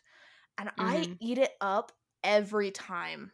I Yeah. love a lower class man who has been treated like garbage, having to reckon with that and figure out that he deserves to have like some level of self-esteem. I love a damaged man. Because my downfall with the class difference a lot of times is when they never get that self-esteem until like the last chapter, and the entire thing is like, I don't deserve you, you deserve this person, you deserve this, I will never. So like that's why I love like A Week to Be Wicked by Tessa Dare. It's not class difference per se, but when he was like, I don't deserve you, but I'm gonna try. Like whenever that kind of conversation isn't like happens, or like what you've talked about when the villains just like know they're doing something wrong and they just, not the villains, but like the anti-hero like knows he's doing it wrong, but he just takes her anyway and like deals with the consequences later. There is something so erotic about Sebastian St. Vincent being like, I would kill her before I let you have her. Mm-hmm. Like, it awakened something guttural in me, as we just witnessed. Because that's unhinged. Yeah. That's, like, not Like, okay. And so, like, those are, like, two different sides of the same coin where I just love when people recognize that that they don't deserve someone, but they're not going to run from it. Mm-hmm. They're going to try, or they're just going to steal her, or they're just going like, to, they're going to work bad. through it. Like, I can't remember if it was like the Stacey, I don't know. It happened recently in a book, and I was like, fuck yeah. I just love whenever it happens because I'm always waiting for the other shoe to drop of them to be like, no, I'm gonna leave and this is gonna happen. That's true. I love a and it has to broken be, and it has to be done really well. Yeah. Because it leads into the less of a fight and more of just a conversation third act rather than like a breakup. Because there's no like third act breakup in A Week to Be Wicked. Like, I mean, it's like external stuff. Lord of Scoundrels, where you have like, it's not a breakup exactly. I mean, they do have the whole like where she's pretending to be the perfect wife, and that's like a and it's fight, delicious kind of, but it's so good that it doesn't feel like a breakup. Yeah. Well, that's how Private Arrangements by Sherry Thomas. I hope that one wins in your book club. I'm gonna read it regardless. That was a wild book. It's Sherry Thomas, so that doesn't surprise me. And I was like, hello. It was good. And because like just the way it all concludes was really fun. And this one doesn't even have like a breakup. No. Because the third act is Well, I thought they were heading for the breakup after the night out. Which we will actually, my next note is that number one, the dancing scene is one of the most cinematic parts, and also I was like, I thought it was gonna stop. I'm not being dramatic. I actually was fully crying, and not just in like, oh, I'm crying. Like, it actually did make me cry real tears. When she started dancing, and was like experiencing that, like, oh, I can, like, very slowly getting into it, and I fully actually wept. Like, it was a visceral scene. The feelings. I mean, like, joyful, but I was actually crying. I was like, wow, this is so much for her. Yeah. Oh, the feelings that I felt. Where was I going with that? Well, because it was the breakup. Like, because I thought that they were, well, I don't even know if I thought I was going to I guess I kind of thought I was going to, like, the class difference. Like, he was going to internalize, which he kind of did, but it worked it out. I think that was where, like, you thought it was going to be that other breakup, guy. And then after, when he, like, dropped her off and he was like, okay, good night, like, I'm done. But then she showed up and was like, the sexiest thing ever is closing a door and someone being on the other side. I would like to see the widge. And the way she said it, and then he's like, what? She's like, you said that to me? He's like, oh my God. Yeah, he was like, where did you learn that? And she was like, you. I don't. That took me out. So, like, I love when it can subvert it. So I think when, like, you know, obviously it's a thing to be like, this book doesn't have a third act breakup, or it's like low angst. But there's a way to do it where, like, it's good. There's also a way to do it where it's boring and nothing happens. And that, because, like, a breakup should show something, like a hurdle that the couple has to resolve. Yeah. And that, like, it fundamentally fixes something that was wrong. I've read breakups where I was like, that needed to happen. Yes. Oh, absolutely. I've been rooting for the breakup sometimes because you need to see, because, like, some, like, people, like, some characters will just not believe they're wrong until, because, like, there was a author conversation with, like, Sophie Jordan, I think Megan Frampton, maybe, I don't know. But they're talking about, like, the thing to happen is the character's worst fear. Like, that's where the third act should go. And I think about that a lot. So you can kind of, like, sometimes see where the third act's going to go when you kind of, like, evaluate their fears and, like, okay, you know. Right. But within that, for the, like, cold, like, if there's, like, a cold, distant character, it's probably going to be them finally falling in love and, like, expressing their emotions that is not reciprocated. Like, because, like, they haven't been reciprocating the entire book, and then when they shift it, it's gonna not, like, the other person's gonna be, like, walking away. Sure. Like, it took just, like, one chapter too long for them to admit things, and then their worst fear, whatever, it's, like, opening up, and then losing it. So I was scared, but it all worked out. And it just worked out in a really good way. Well, I think it was structured really well in that, so you have the setup of, like, she is not willing to ask for it, and part of that comes from the idea that she thinks, like, if I was pretty enough, I wouldn't have to ask, but also just straight up, like, the fear of it because she's so afraid of everything, and him, meanwhile, needing to be asked because of his whole yearning for mud thing. So you have that entire thing set up fairly early on where he's like, you need to ask me for what you want. Only to then not follow through with it initially. Yeah. Because he's like, all right, fine, I can't, like, we're gonna make out on this bus now because I know that you want me to kiss you, but you're not gonna say it, whatever, fine. And then she manages to finally actually ask for what she wants, and in doing so stops what could have been a third act breakup that I think another author may have gone with, of like, oh, that's it, they fight, and then they have to go to the ball, but now they're fight, whatever. Yeah. And instead, that is the point at which Winnie finally does ask for what she wants, which has been what he needed her to do from the very beginning. So, like, it was set up that way the entire time so that we could subvert where you thought it was going, and instead just be like, there's a ferret loose at a ball, and they've been bamboozled by these twins. It just had all the tension of two people being on the opposite sides of a door, like a bedroom, like the husband's bedroom and then the wife's bedroom, and then like one will go up, almost open, go back, be like, no, the other one, build a you don't. snowman? No, it's 100 degrees. I do want to build a snowman. I do. Because it's 100 degrees. I want to be a snowman. I would like to be a snowman. Roll me up and give me a carrot nose. Oh my god. I don't know what that was. That's the new paint me like French girl. Roll me up and give me a carrot nose. That's the new shade me down, make me round, actually. And then the moment when the person finally like opens the door and it's like a big dramatic, and then the other person's right there. God, I love it. And I felt like that also happened where he finally goes to his room and then she shows up. It's just so romantic. Well, it's like you were saying, a third act breakup is always like they took one chapter too long to do the thing that would have prevented it, and this is the opposite of that. Where it's the chapter before a breakup would have happened, she prevented it. And it's still and they're still overcoming something, and it's still like leading to their HEA. Like, it's not like, obviously breakups can get annoying when they don't do anything, when it's pointless, when nothing is learned, when no one either growls or things just don't happen.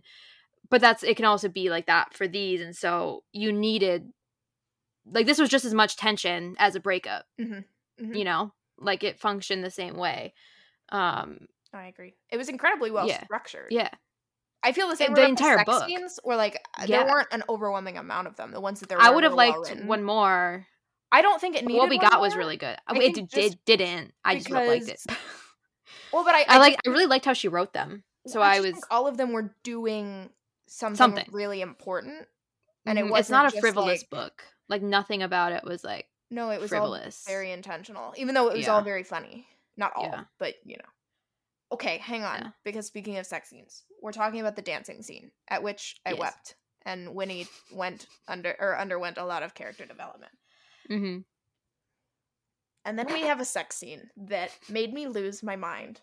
And I was kind of nervous about it because I had read some reviews going in that were like, the first time they do anything, she's drunk. Not true.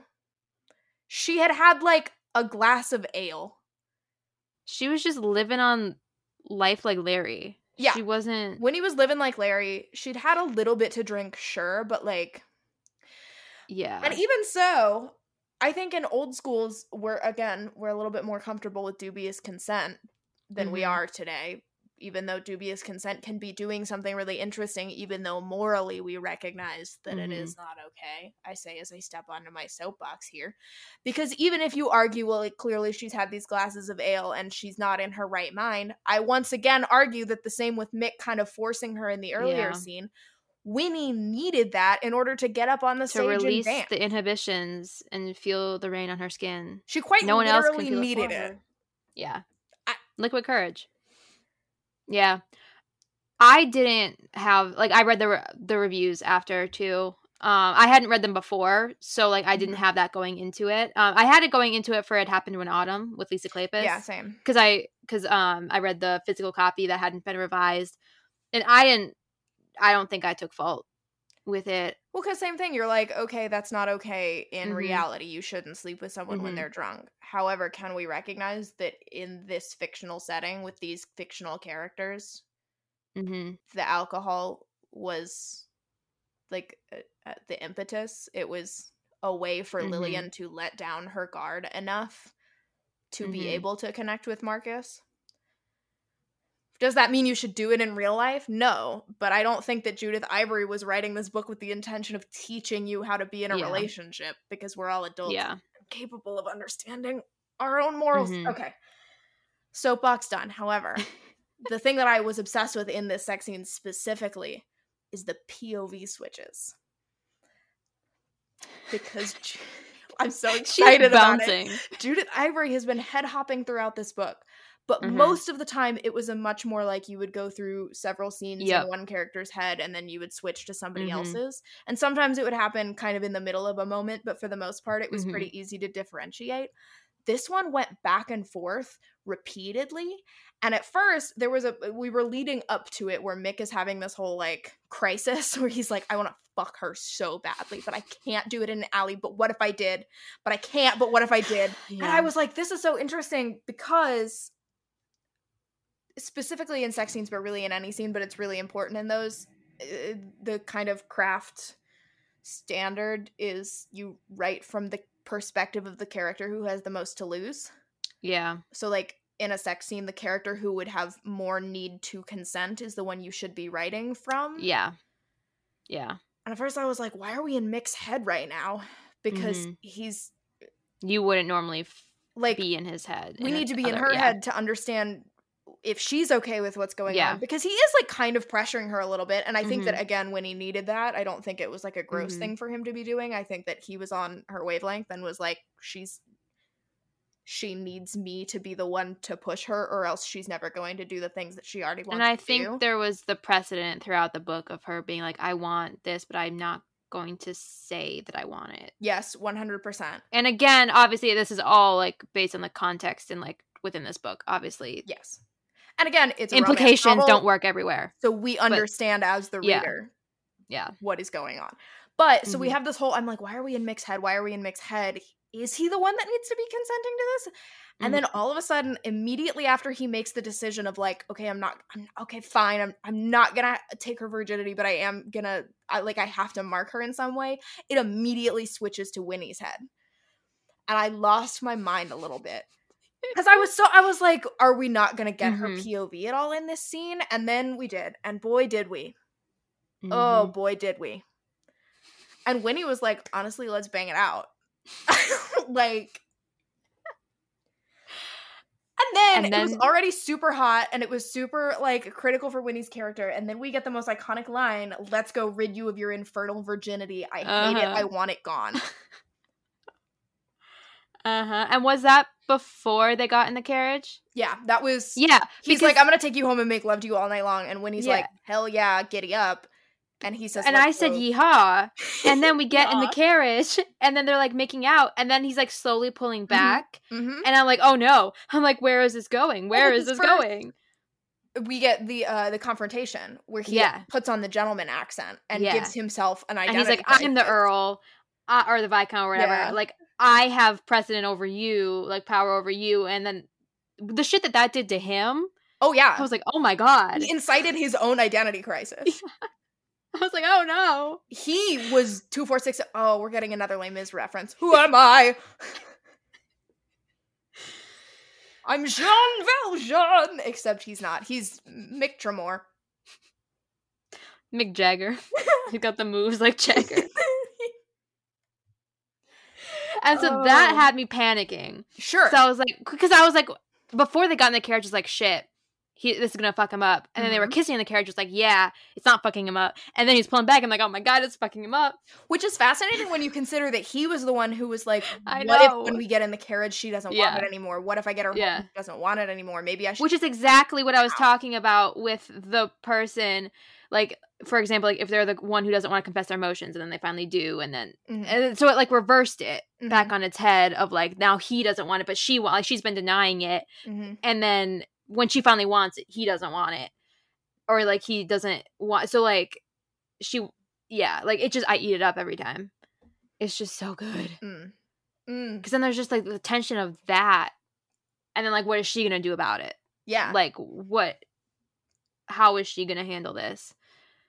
Because if she had handled it in really any other way, it would have been, I think another author would have written it very different. I mean, obviously another author would have written it very differently, but I think perhaps a lesser author would have gone the easier route of, this incites the breakup. Or whatever your equivalent is in a historical where they're not really together, you know. God, I was just, it randomly made me think of when they lost Freddie at the ball, and he was angry, but they didn't. Yeah, and she just was like, I'm really sorry, I shouldn't have done that. And then they moved forward, and I was like, wow. I was like, I love that. As a side note, while we're talking about the sex scenes, I have the note, what are the odds Allie Hazelwood read this? Because there's the scene where she's like, he like deep throats her boobs are really little, and he on multiple occasions puts the entire thing in his mouth, and I was like, oh my god, Adam and Olive are cosplaying. Which I do find it, so I wasn't a fan of the love hypothesis, but I do think some of the criticism, like, I didn't have any problem with that in the book. It made me chuckle, but it wasn't like, what is this? But I think he did it multiple times, actually. Yeah, he did. He made a point to call it out. He liked it. He put that whole titty in his mouth, and he was like, I love a little mouthful. And like, I get it if that's just not your thing. Like, if you're like, I don't like that. Like, there are things that I just don't like. That's just not one of them. But I just don't think it's like, I mean, I don't love it. I'm not gonna like go out of my way to be like, ooh, mark this one, recommendation. He puts her whole titty in his mouth, but like, it's not gonna take me out. Except that every time now I'm like, wow, this is so Allie Hazelwood coded. Yeah, and then also with the I burn from you from Bridgerton, or like I burn for you, and then like I see it in like older books and newer books, and like it always just brings me back to that. It's just I'm like, well, Julia Quinn didn't invent that phrase. No. But now that Bridgerton has gotten a hold of it, it is what we'll think of. Actually, my very next note is another reference that I was like, wow, this book, at least the end of it, this is so Anastasia coded. Grandmother, it's me, Anastasia. It was like, I feel like it was verbatim. Like, when did that movie come out? 93. I don't know. 4, 5, 2. 1997. 1. It was 7. It was 2 years. I named so many numbers. Not that one. It came out 2 years before this book. How much money would we bet that Judith Ivory watched Anastasia? Oh, I think she watched every available piece of media that deals with the because they reference the Pygmalion in the book. Like when he calls it out, she's like reading to him. Is it George? Is it Bernard Shaw? Is it Shaw that wrote Pygmalion? That's a great question for someone. It is in fact George Bernard Shaw. So she went to go talk to George Bernard Shaw about Pygmalion. But I was like, I was literally like, this is so Anastasia coded.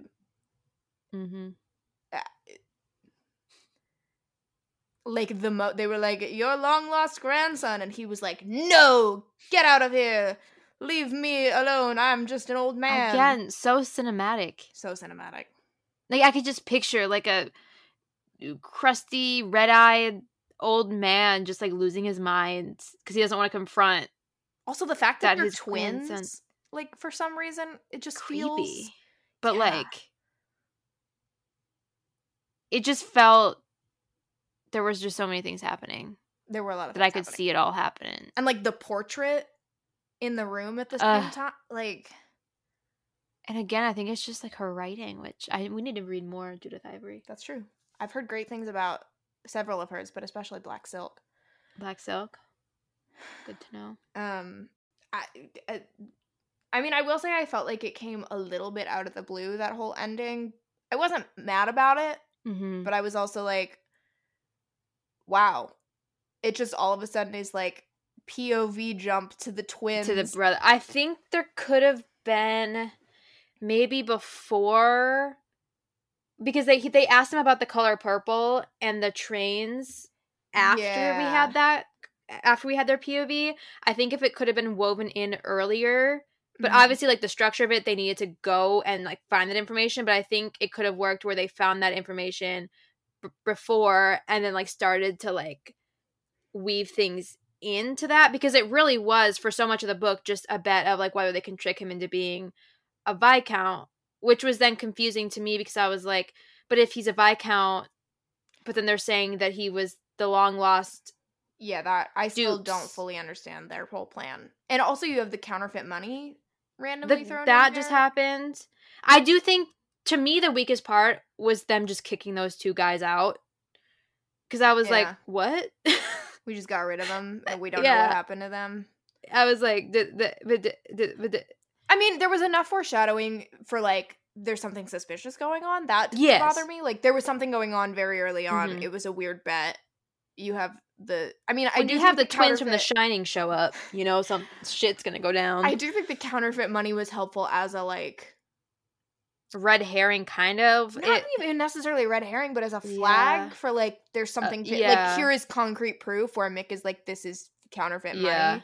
That like, she can deny it, but you know, like, okay, so something really is going on. This isn't just him being paranoid. Like, so that was good. That was helpful. And then you had the confirmation that like there were, you know, from her like former student that somebody had been swindled. But I agree. I think having them like either fishing for information or trying to plant weird where he's like, why do I need to? I think planting the weird things would have. I mean, the mustache kind of, but they also didn't push for the mustache to be gone. No, they as hard as they could have, because they made reference to being happy that it was gone. Right. But that also could just have been. Yeah. They just didn't like the mustache. Yeah. No, I agree. I think the planting of information could have been sooner. Mm-hmm. Even if it wasn't something like that, but just like family history or something that they would have already known. I was just so intrigued as to where the hell it was going. I was like, what is this bet gonna lead to? I was like, I don't understand. I don't know. Like, I've tried to. But well, look, I don't understand the ending of this book and of what their end game was.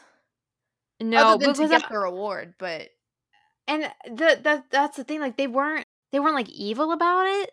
Like they really were just like they could just pass. But I'm like, that's a big gamble, like a big risk. But I guess they weren't like, if they just used the fake money, then they weren't out anything. It was interesting. Yeah.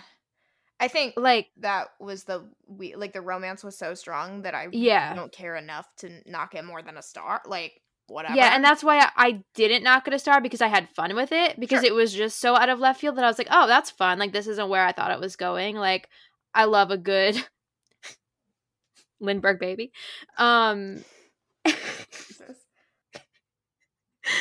so I just had a good time with it, but I definitely was like, I actually thought it was like a little bit underwhelming. It was a bizarre ending to me because I both was like, this is kind of out of left field. Even though I did a little bit in reading the reviews spoil part of the ending for myself. I didn't know exactly where it was going, but I knew he was going to be like the long lost relative. You did? Oh, see, I did not. I did know that, but I didn't know how he could possibly be connected. I was very much like, he has a family, like he knows where he's from. So like the Lindbergh baby aspect was a surprise to me.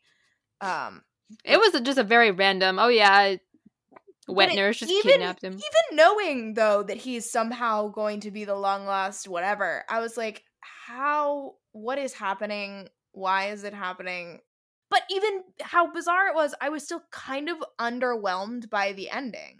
It almost, like, it was like a little bit anticlimactic, where I was like, oh, and we're done, and he's dead, and he just accepted that he's the girl. He just was like, and you can have all my stuff, and I was which like, I do think was also a turn on its head of like him being like, oh, if I accept this, it can do all of these things for me, and like it can do this for my family, and like, I didn't see enough of that from him. I actually would have liked to see more of him being like, I don't want it, and like having to kind of come to terms with. Come to that. I guess it was 5 a.m. I was like, I mean, that's valid. That's 100% valid for you to just be like, thank God we're wrapping it up. yeah. I could have taken more chapters of this book because I just really enjoyed the story. I can take it. Give me more. Take it all. I'm not gonna say it. You know when you just deadpan dirty talk? Give it to me. Oh, as a side note, every time I think about dirty talk, I think about a very specific tweet exchange, where somebody was like, "What's your favorite thing to moan during sex?" And someone responded a combination of yes and deeper, and someone else responded, "Yeeper." Yeeper? And that does come to mind in the same way that Allie Hazelwood comes to mind with the booby in the mouth. A booby in the mouth is worth two in the bush. That's the lesson. Booby in the mouth is worth two in the bush. I'm crying. But we actually are getting an insight into how she was last night. This was me when Win was dancing on the tables. Dancing on the Tabletops What do you mean? is a great song, by the way. It's by Austin something or other. I don't know his last name.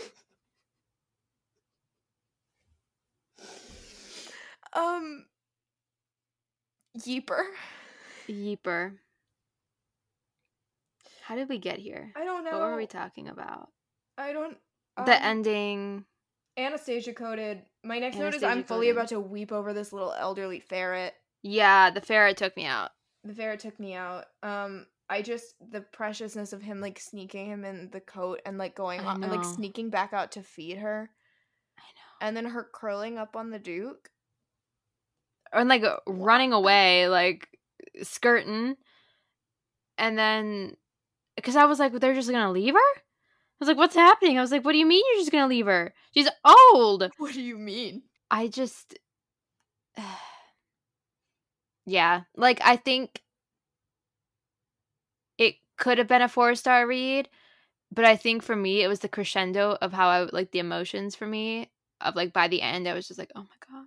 There were a lot of feelings. It's very true. Yeah, there were a lot of feelings involved. Speaking and I of loved the crescendo the epilogue. of feelings, my last really kind of relevant note, because the next one is, are they cousins, ? How are they related? That's all my notes. But the final really truly relevant note was, if a man doesn't go wild when you agree to marry him, what's even the point? And bringing back oh my God, the, like, kissing while dancing thing. No, because actually that was the moment I was like, this is 5 stars. It was because like I think before that I was like, okay, it's gonna be 4 stars, and then he like got an old lady who was like, she like we're engaged, we're getting married. And I was like, really really excited about it. That actually, and just the callback to the like, you haven't danced until you've like danced with someone's mouth on your, or like what, however it is that he says it. And I was like, that lit a fire in me so eternal. And it again is just that like you can totally see them doing this, just like when they're home hanging out and they're just like kissing and dancing, and for him to do it then in front of just everyone. The earnestness. Say it again. Say it again. Of him just, we're getting married, because like you see, like, because you see it in the movies, you see like she said yes, but just like this man just so happy, and then just like, it gave me that was the moment I knew. Emotional response as, you know, the moment in a Disney movie at the end when the prince or whoever the guy is picks the princess up by the waist and twirls her around. It was the same, it elicited the same, or yells Ariel and clasps her head so gently to his shoulder. So true. So true. He clasps her head so gently and hugs her so tight. Oh, so tight. Prince Eric. Tell me why. The phrase that immediately jumped into my head was something that I picked up from Tumblr many years ago and has never Thank God. evacuated, and it was, when will he penetrate my esophagus? Mine is I think it's a scene from Euphoria or something. It's I've never wanted to suck a dick this bad in my life. Relatable. That cracks me up. Yes. I will say this for it. I had a lot of feelings. Good feelings. Oh, the feelings. Of that The feelings scene were felt. specifically. Yeah. Of also many other scenes, as I have mentioned. Mm-hmm. But, oh man. Mm-mm-mm. Oh, and then the little, like, everybody needs a little magic. We talked about the whole, like, puppy thing, but I did think that reveal was very cute. I'm just like, she's coming down, and then he's like, oh, he's got a cute puppy, and then Magic comes out and is just jumping and happy, and Jumping I'm like, 5 feet in the air, as Magic does.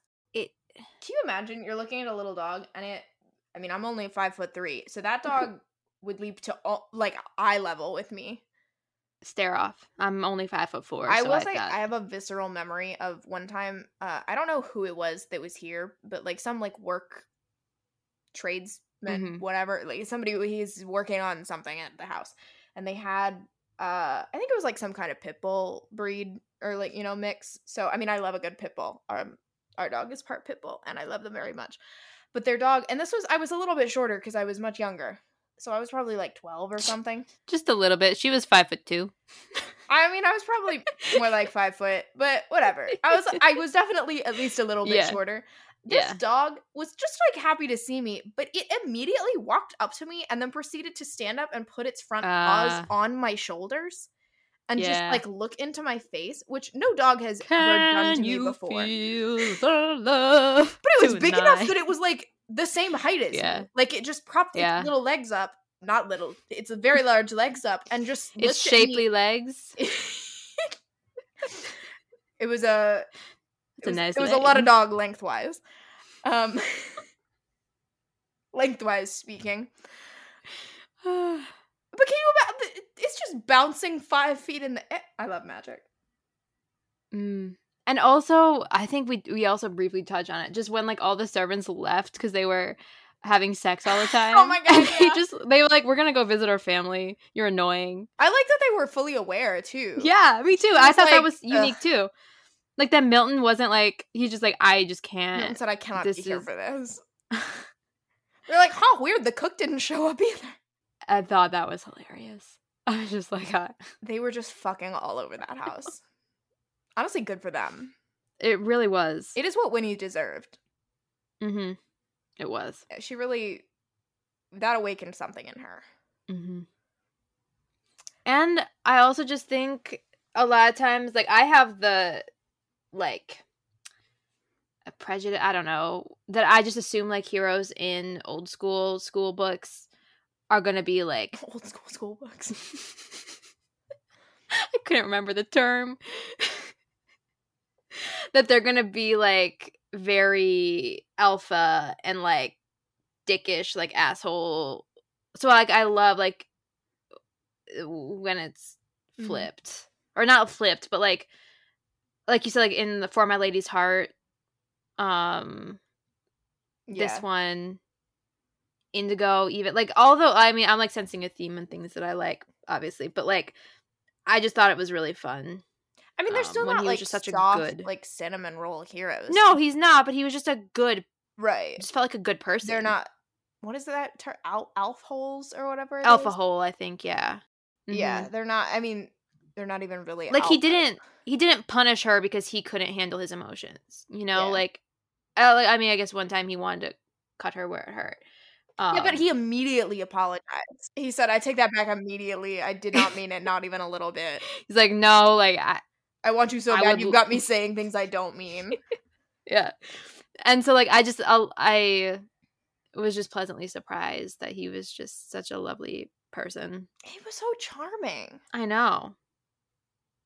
Charming Mickey, if you will. That is true. I haven't read that book yet. I haven't either, but I need to. I don't know how we got here. I would like to pose the lesson I learned from I'm this so book, excited. which isn't that funny, however, it is, if given the opportunity to stand on a table in front of a hot dude, take it. That's what I learned, because she was standing on multiple tables, and it always turned out well for her. Yes. Maybe the lesson is just witches wear mustaches. When you give a witch a mustache, it's gonna want a hat. I still have not recovered from Let's Go Rid You of Your Infernal Virginity. I hate it. I want it gone. Mm. What a man, what a man, what a man.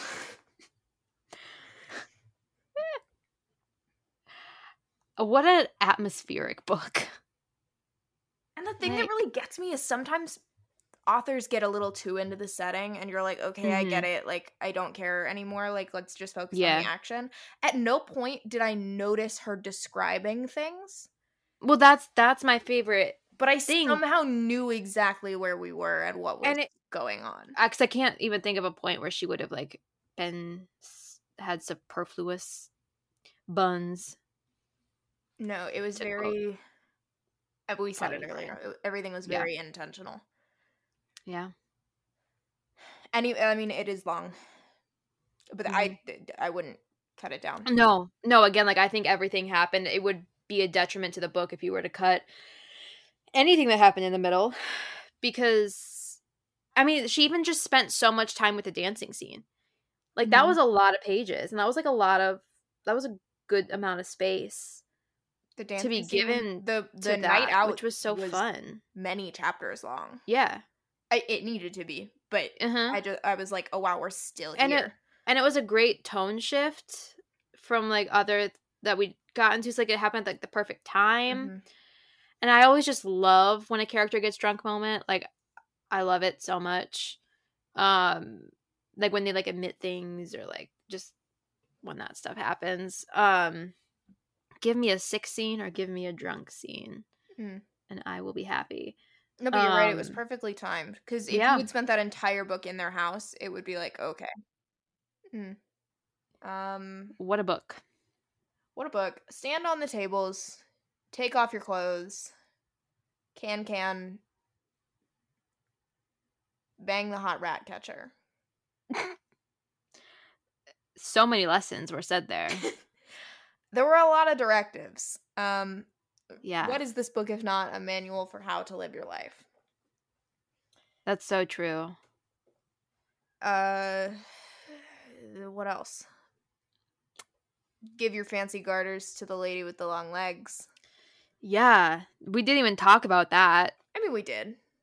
Briefly. But we didn't even, like, talk about, like, how he was, like, getting chased out of the room because he was, like, the, like, assistant, like, threw herself at him and, like, unbuttoning his shirt. Intro was just so unhinged.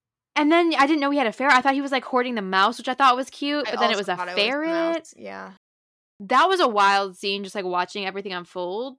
Because I was like, I didn't know how we were getting to that bet. I did not know it was going to happen. So, started with a bang, ended with a bang. Literally, there's a bang and, like, the little bit of an epilogue where... The very end did take me the fuck out. Yeah. Where he's like, you gotta go stand against that wall and that I can grow my mustache. I'm gonna kiss the back of your legs for 10 minutes. For 10 minutes, Mick? What are you gonna do for 10 minutes that's just kissing the back of her legs? What's the back of the knee called? I don't know. Does it have a name? Is it not just the back of the knee? I don't know. But he wanted to investigate. That was his Watergate. He was really getting up in there. He was. Getting all up in that knee pit. Slurp. Ew, what? I was just imagining him licking into it, you know? He's really getting in there. I'm sorry, that man slurped off the juices from his hand while she was sobbing on his shoulder. So I don't think it's outside of the realm of possibility that he would lick the back of her knee. Licking that fucking sickening for that. Foul. So foul. In a good way. To be clear. When I say that, he's sick for that in the same way that I am. Like, what a man. We did not even talk about the fact that Winnie is, like, a very unattractive heroine. Yes. Ugh, we need to wrap this up, but I do love a unconventionally attractive heroine. Especially, and just like his like cycle through it too. oh my god, yeah, because he's into her right away. He said, "Ooh, who is she? You got an interesting face, girl." It's all about you, girl. Shut up, I'm ugly. And your interesting face, girl. Not your interesting face, girl. On your 30th birthday. Well, because then he was like, we're the same age, but he wasn't. He was like 32 or 33. He didn't know. He didn't know either. So I guess that was kind of like a clear, I don't know. It's all about you, girl. But I also, it was just, hole. it was so it was special to me. So lovely. The way. Did something so biblical to you? Yes. The way that not only did we get like Mick this entire time, not just like lying and being like you're pretty, but being like you're more interesting than pretty. Like a pretty face is not interesting. Your face is striking. Like I would like to look at it. And so eventually she does get to a point where she's like, wow, he's really into me. And that like helps her. But then also to have that random guy along with all the other guys who were staring at her, but like specifically to have the two guys fight over her. I needed that for her to not just be like, oh, you have that one person who will find you attractive. I needed her to experience like, oh my gosh, someone else. Like, it's not just Mick. I can be attractive. And the fact that it was just when she was like confident and doing what she wanted to do. And then that random guy was like, hey girl, what's up? But like with a British accent. You got any grapes? Bum, bum, bum. That did something so special to my brain. I said yes. You just felt so good for her. Yeah, I really did. Because she was a little bit prickly. She was such a fascinating heroine. Yeah. I would have actually liked, I think, to peel away a little bit more of her backstory. It was never quite as not that it wasn't traumatizing. But it was never quite as bad as I was expecting it to be. Where I was like, oh, so like sometimes the ones terrible. Yeah. Like you say, sometimes the most traumatic backstories for me are the ones where the parents were so lovely and nice, and then they're just dead. Okay. Well, my heartbreaker era. Fucking note in that fucking puzzle box. Together. I can't. I am budding over it. Especially with her whole like the fixation on like the shame of wanting him. I kept expecting there to be something where like she had been courted and then it was, like a joke or someone said, and it never quite not that what she went through wasn't traumatizing in its own way, right? Like obviously, but I think I wanted to see a little bit more than just the very little glimpses we got of like, oh, her governess was mean to her. That was a really not necessarily random, but just like randomly plopped, but it wasn't really explored more after that. Yeah. Other than just be like, this is why she is the way she is. But even then I was like, at what point did she go from the like empty tin thing? I mean, was the empty tin thing the turning point or? Yeah, because was it this book? I feel like I could be confusing it with another one. Was this the one where he said that his mother would say that that they were gonna be damned, or like going to hell, but like she would never like raise her hand at them or anything?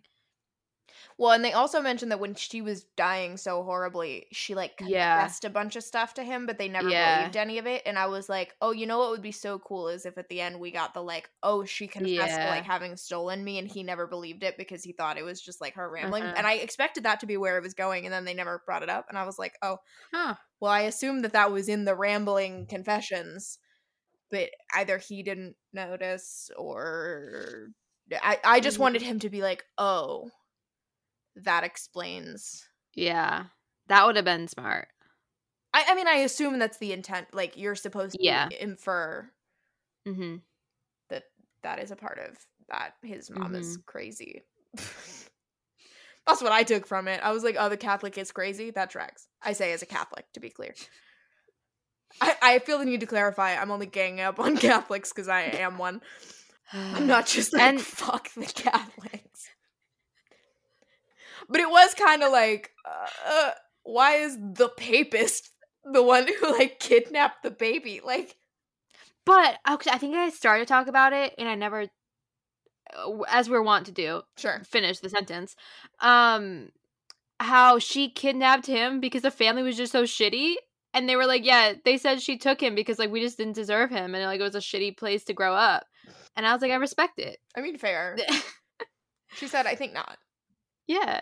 I also was dead at the explanation for, like, why he has so many siblings, where he was like, well, she's Catholic, so she just, like, as many kids as is God will. Because I quite literally have known at least one family, or, like, not known them personally necessarily, but, like, have gone to church with families. They're the lore. With just, like, a bazillion children, and you're like, yeah. First of all, you have no control over your children. They are running around in the middle of mass. Like, what is happening right now? And they're like, well, we mass just take hysteria. as many as God gives us. And it's like, yeah, but you're fucking on the regular. Like, this isn't God's will. You're just horny. I don't... Look, I'm not here to judge anybody's form of birth control, whether that is family planning or something else. However, it was so... I was like, Judith Ivory, you either are a Catholic or you knew a Catholic, because that is so on brand for her to just be like, yeah, God said so. And she's like, what about all the siblings that came after your dad? What, I don't know if he left or if he died, I can't remember. And he was like, left. Yeah, she always just kind of said, like, God's will. I was like, who is that lady fucking? I thought she was whoring herself. Oh, was she? I missed it. I think she was prostituting. Like, I think she was... Oh, rest in pieces, queen. I mean, I've been known to draw vastly different conclusions. And I've been known to miss details when I listen to audiobooks, so... Oh, she also slapped him. I forgot about twice. that. I know. She felt so bad about it. What even was the context for that? I don't even remember. I just remember the slap. I think he says something really gross. Mm-hmm. He says something really sexual, and I can't remember specifically what it was. And she just said, she's like, it felt so good. She was like, it just felt like, she just like let it fly. And then like the next one, and then she like saw like the handprint. Oh yeah, and then we talked about at the beginning how the mustache, so like the entire thing was like the mustache growing back at the end. Mm-hmm. There's just so much. I mean, this is the longest I think we've talking. We do be talking. What do you mean? What do you mean? That we've like talked about just like one. I mean, we've tangented all over the place. We do be tangenting. But like we had like full ass conversations, multiple of them about this book. It was just like it fueled so much. Well written. I know. There was just so much of it to talk about. The slap. That was like the most sexual tension ever. Also, yeah. And him knowing that that's what it was. I think there's like and it's during the dancing scene or when it's starting, and there's a mention of he's chasing her around like a dog chases a cat, with her like hissing at him, and he knows that they're going to continue on. Like they're either gonna have sex or kill each other. Like, and he's the only one who knows that that's what needs to happen, when he wouldn't think to do that. Yeah, because there was like a quote at the beginning how he was like, I'm gonna have you or something, or like it's gonna... Well, because he's like, oh, we gotta bang it out. We gotta. What's it? Oh, Princess Diaries 2 with the fan. Oh, that movie really was... It imprinted on me. I loathe you. I loathed you first. Oh, God. I saw an edit for the Princess Diaries 2 today. It was a Taylor Swift edit of Anne Hathaway in that movie, and I was like, wow. What a hot-ass movie. Truly. Always gotta think about Princess Diaries 2. So, the slap felt like her little fan slap. The original enemies to lovers. Invented enemies to lovers. Actually, I lied to you. Benedict and Beatrice from Shakespeare's Much Ado About Nothing. They invented enemies to lovers. I'm so sorry. However, the next blueprint up, Princess Diaries 2. The second cousin once removed. Yes. They could marry each other. I don't want to be dramatic, but it is perhaps the best movie of all time. Okay. Oh. Okay. Well, we currently have no plan for the episode next Friday. Something will happen. You don't know because we cut it out of this episode. But we went on a 20-minute tangent about some of our like favorite sex scenes in books, and like it was going nowhere. So we decided to cut it and put it in our newsletter. Yep. It's a deleted scene. If you want it's a deleted scene. Check it out. Yeah. If not, I guess you can be a coward. Be a coward.